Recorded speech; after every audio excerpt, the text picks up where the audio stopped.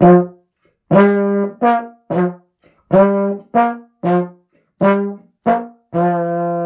I'm Shelley. And I'm Cam. And this is Translating ADHD. Today, we're going to talk about something that comes up a lot in the Discord. There are a lot of questions around this particular topic, and it comes up a lot in client work too. And that is imposter syndrome. So, to highlight what imposter syndrome is, I'm actually going to share an example from a brand new client. So this client comes to her first coaching session, and we're having that conversation about what she wants out of coaching. And she starts to tell me a story. So this client is self-employed, and she starts to tell me a story about a client who seemed really happy with the work that they had done together. And she sent this client the final deliverable along with an invoice, and the client stopped responding. Now, stepping back from the situation, my client recognized that her client was really happy with the work, that there were no signs that the reason that the invoice wasn't being paid had to do with the quality of her work. All of the evidence pointed to that likely scenario. Yet the lack of communication from her client and the lack of context there caused her to start bringing in her own context. She started ruminating. She started spiraling, thinking that this client must be unhappy. Maybe all of my clients are unhappy. This client of mine is pretty new in her business. So those moments of, what am I doing? Am I even qualified to do this? Do I even know what I'm doing? And what's interesting here is when she steps back, she knows that she's good at what she does. The work she's doing now is informed by her lifetime career. She's amazing at what she does. She knew that this client was happy. And as it turned out, the client was incredibly happy. The client emailed her a couple of weeks later and said, I'm so sorry that I delayed on paying this invoice. Things went really well with the final product. Thank you so much. Everything was wonderful. So what happened with my client? Cam, I'm going to turn it over to you to break down that scenario a little bit. What is that disconnect between what is real and this story we start to tell ourselves, where not only are we painting a picture of failure in a single scenario where it doesn't exist, we then spiral outward, where we start to feel like we're failing on a bigger level. We start to wonder, who am I to think I know anything? Who am I to have the success? Who am I to think that I am an expert in this area? Who am I to think that I know anything? Who am I to think that I can do this at all? I really appreciate that story of that client. And imposter syndrome is something that has been identified professionally since the mid-70s and not connected to ADHD. But when we talk about ADHD, when we talk about how it can manifest, this is something that is really ubiquitous. This is something that a lot of people nod their head of this, wow, I will often feel like a fraud. I feel that even people say, that was a great job. There's this voice that's really trying to dismantle that evidence of work. And so there is a connection. There's some reasons for that.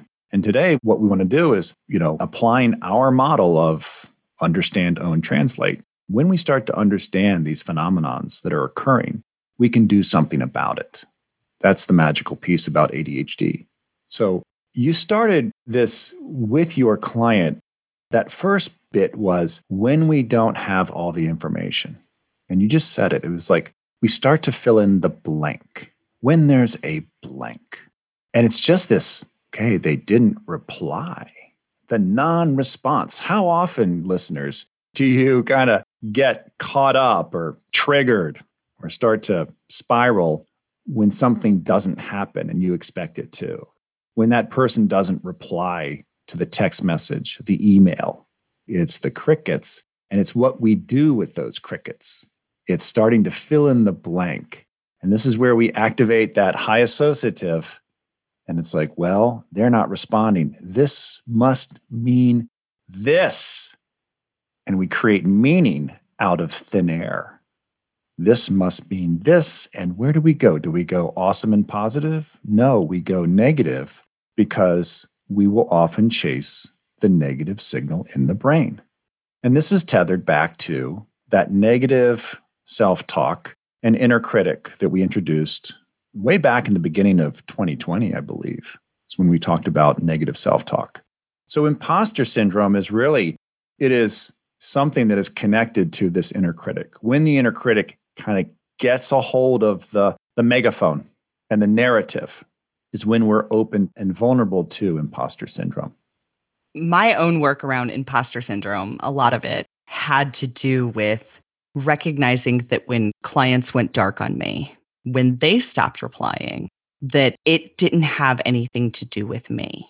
And that was really tough as a new coach.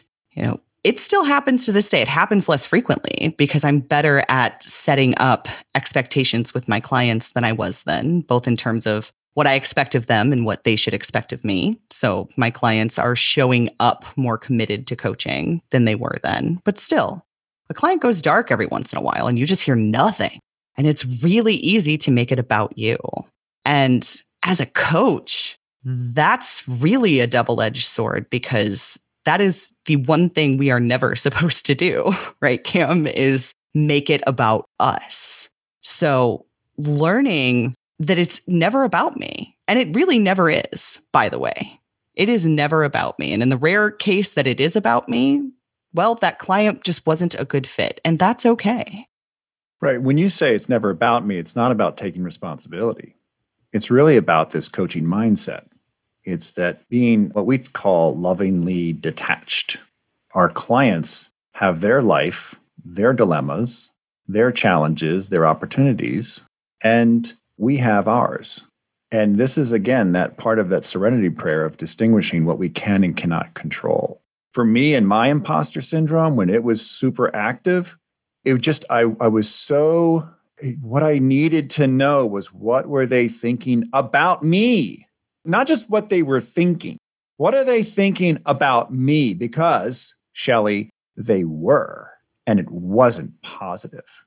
And it was so amazing how you could kind of get to this place. It was like, oh, look at that little gesture, that little smirk. Yeah, I know how you really feel about me. Yeah. And so the ADHD piece here, back up on the slopes of Mount Rainier, is, first of all, we don't like openings. If there's an opening and we can't fill that in with, or it's not filled in with that response, that creativity, we can be extremely creative, but we can be creative in procrastination. We can be creative in catastrophizing and scenarios that are like, well, yep, this is it. Kind of convincing me of this belief that I am a fraud. Somehow I don't belong here, or they're not happy. What you said about your client was, first of all, again, filling in the blank. It's kind of like you throw it into this washing machine and then you put it on this spin cycle that never ends. And it's just wash, rinse, repeat over and over, spiraling, supersize. You kind of zoom in to this thing. You're not looking at all of the evidence. I think a couple of weeks ago, you talked about a client who, in a different situation, the job situation was untenable. And they thought it had to do with them and their performance, when in fact, it was just not feasible, the setup of the environment, what the whole organization was trying to do. It just wasn't compatible. But she had zoomed in and kind of self-selected her evidence that reinforced the narrative of this inner critic. We all have an inner critic, but ours is sprinkled with a little bit of MSG. They're just enhanced. Our megaphone is a little bit bigger. It's a little bit louder. It gets our attention. So there is a connection that if you have ADHD, it's likely that you have this inner critic and that you may have had periods where you have this imposter syndrome. I'll just say one more thing, and that's, we've talked about Barkley's executive function model. We've talked about the 4 circuits of the what, the when, the who, and the why. And we've talked about in Big C coaching the importance of the who and the why. Why are we doing what we're doing? What's that bigger positive context? Who are you? And your card catalog that you introduced as we meander that road up to the lunch counter and go through the lunch counter and up to the slopes of causation, and these learnings that we're creating, this index of learnings of who we are. those dissipate, those evaporate, those fade. And we forget that. In the moment, we forget that. Barkley talks about how the fact that we don't have these positive internal language scripts, they're not there, or they're really hard to create. And so in the absence of that, well, what do? We fill in the blank, and we take kind of a sampling of this current moment, not remembering all the past successes, not remembering all the people who are on our team. It's very selective, and this is definitely in the realm of executive functioning, of working memory, of pulling out language that is positive imagery. It's all there. So that kind of spin cycle, that supersizing, the black and white thinking, it all conspires to create this product of feeling like a fraud. Cam, I'm glad you brought in black and white thinking because I have something to say there. But first, I have to say that I love the MSG metaphor. You saw me grin so big when you said that, because some of the phenomenon we talk about on this show are not unique to ADHD. Imposter syndrome is not unique to ADHD, but the way that it manifests for us is unique, exactly for the reasons Cam described, because we have a little extra there because of how our executive function is impacted. As far as black and white thinking goes, I want to go back to this same client, because after she relayed this story about her client and how it played out, she said, now, a couple of weeks before that, I had just given a presentation in my area of expertise that went so well, better than I ever could have imagined. I was on top of the world. It was one of those moments where I just knew that I was in the right place doing the right work. Yet this client situation happens and it knocks me all the way down. And I said to her, that sounds like a bit of black and white thinking to me. That caught her by surprise. She said, I don't think of myself as a black and white thinker, but I see it here. And it's that lack of being able to examine and learn from our lived experiences. In that one moment after the presentation, she was very successful and felt on top of the world. In the next moment with this client scenario, she felt very unsuccessful, very shaky, was questioning her expertise, her ability to do this. And the reality is, the truth is somewhere in the middle. None of us is 100% amazing at what we do all of the time. Y'all, if you could hear the outtakes that come out of this podcast before you get the beautifully produced result that you get, you would know that Cam and I don't have it 100% of the time. Nobody does. The truth is somewhere in the middle. And failure is a part of growth as much as success is. But when we're ping-ponging back and forth between feeling like we're on top of the world and we're killing it, and we're a failure and the world is killing us, we can't see that. We can't see the reality at all in either place. So the place of overconfidence and feeling overly successful, I think, is just as dangerous to us as the other. And when we're ping-ponging back and forth, we don't see it because we crave more of the positive side. Well, the ping-ponging is, my clients will describe it as like a roller coaster. And what's the alternative to that? The alternative is the consistent, boring middle ground. Well, I don't want that.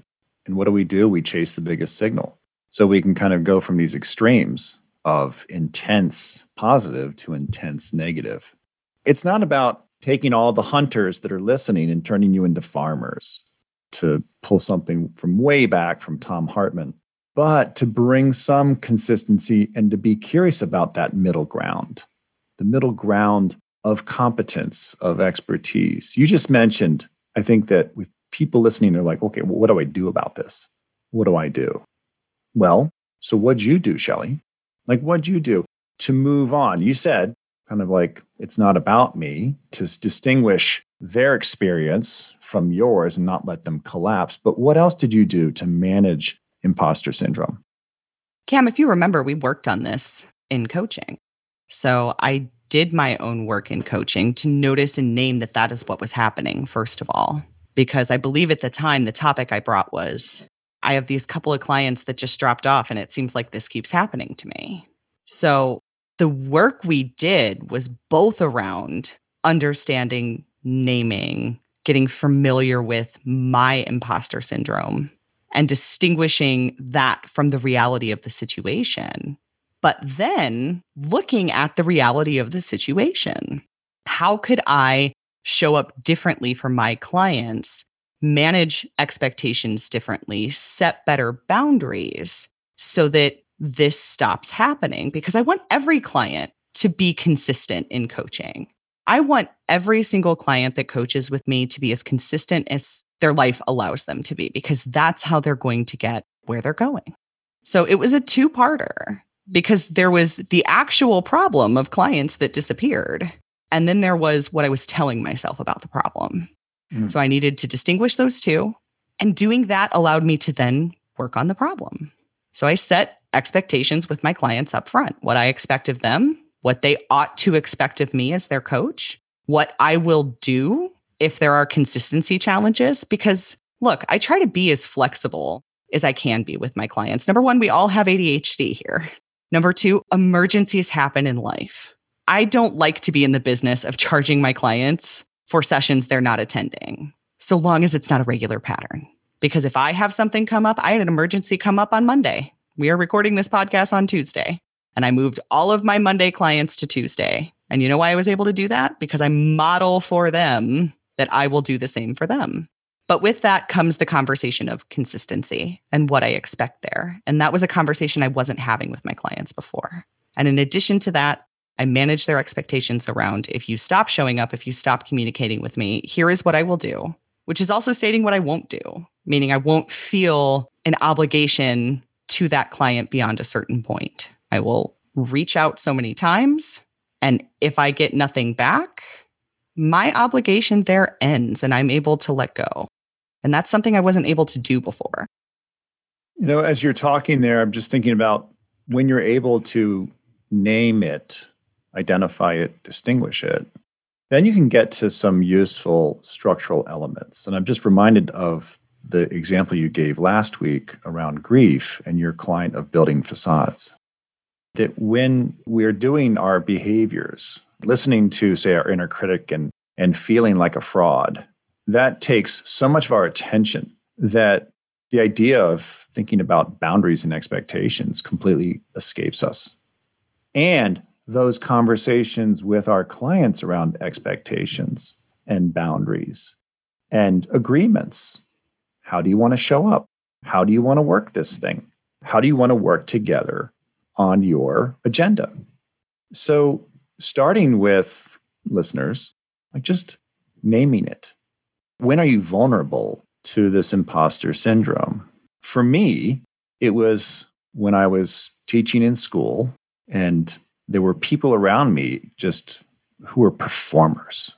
I mean, they had the performance thing down and they were multi-talented. And I was a comparing guy. We're externally wired, and so I'm comparing myself to them.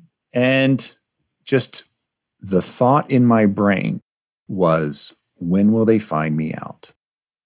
That was the pervasive thought. And so then everything that I did from that point forward was lighting up my limbic system. And it was like, I have to be on guard.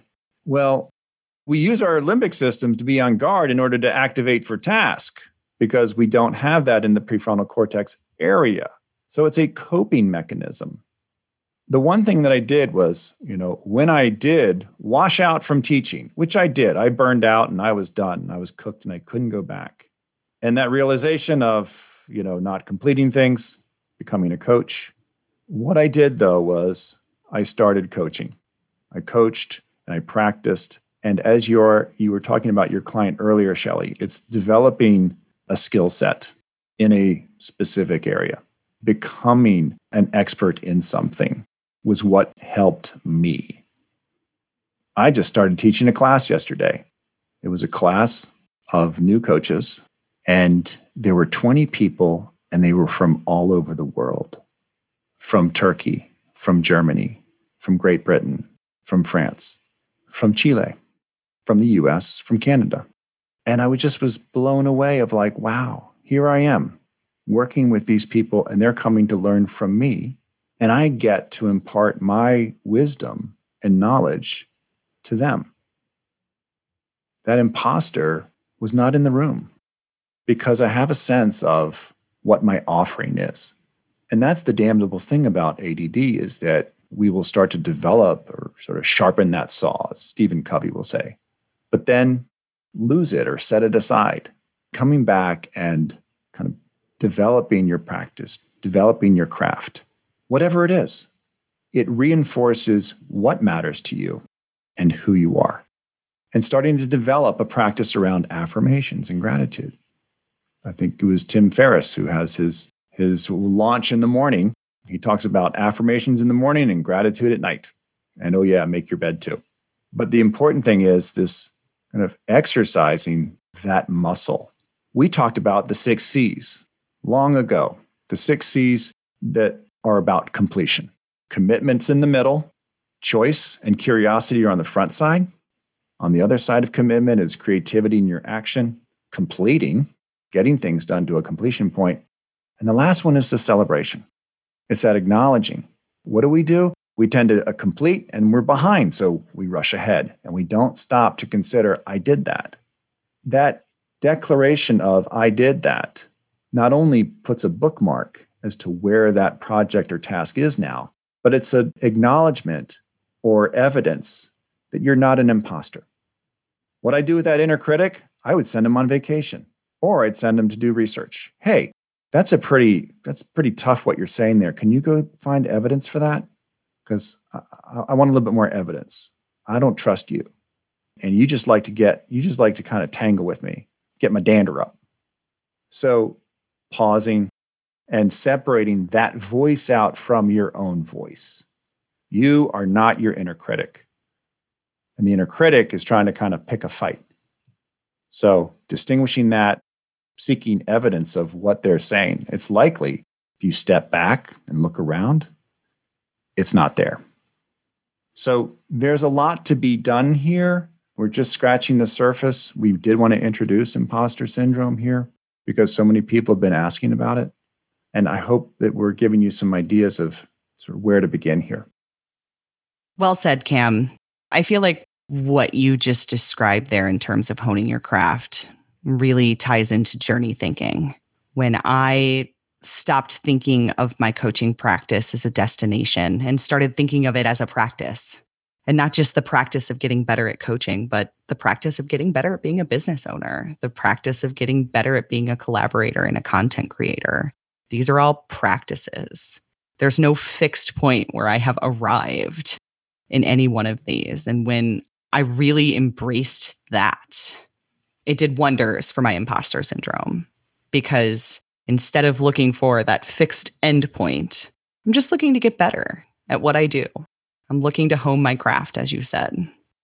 And that's why we are such big proponents of journey thinking in coaching and here on this show. And in life, you said it makes you a better collaborator and coach, business owner. It makes you a better human. Yeah, absolutely.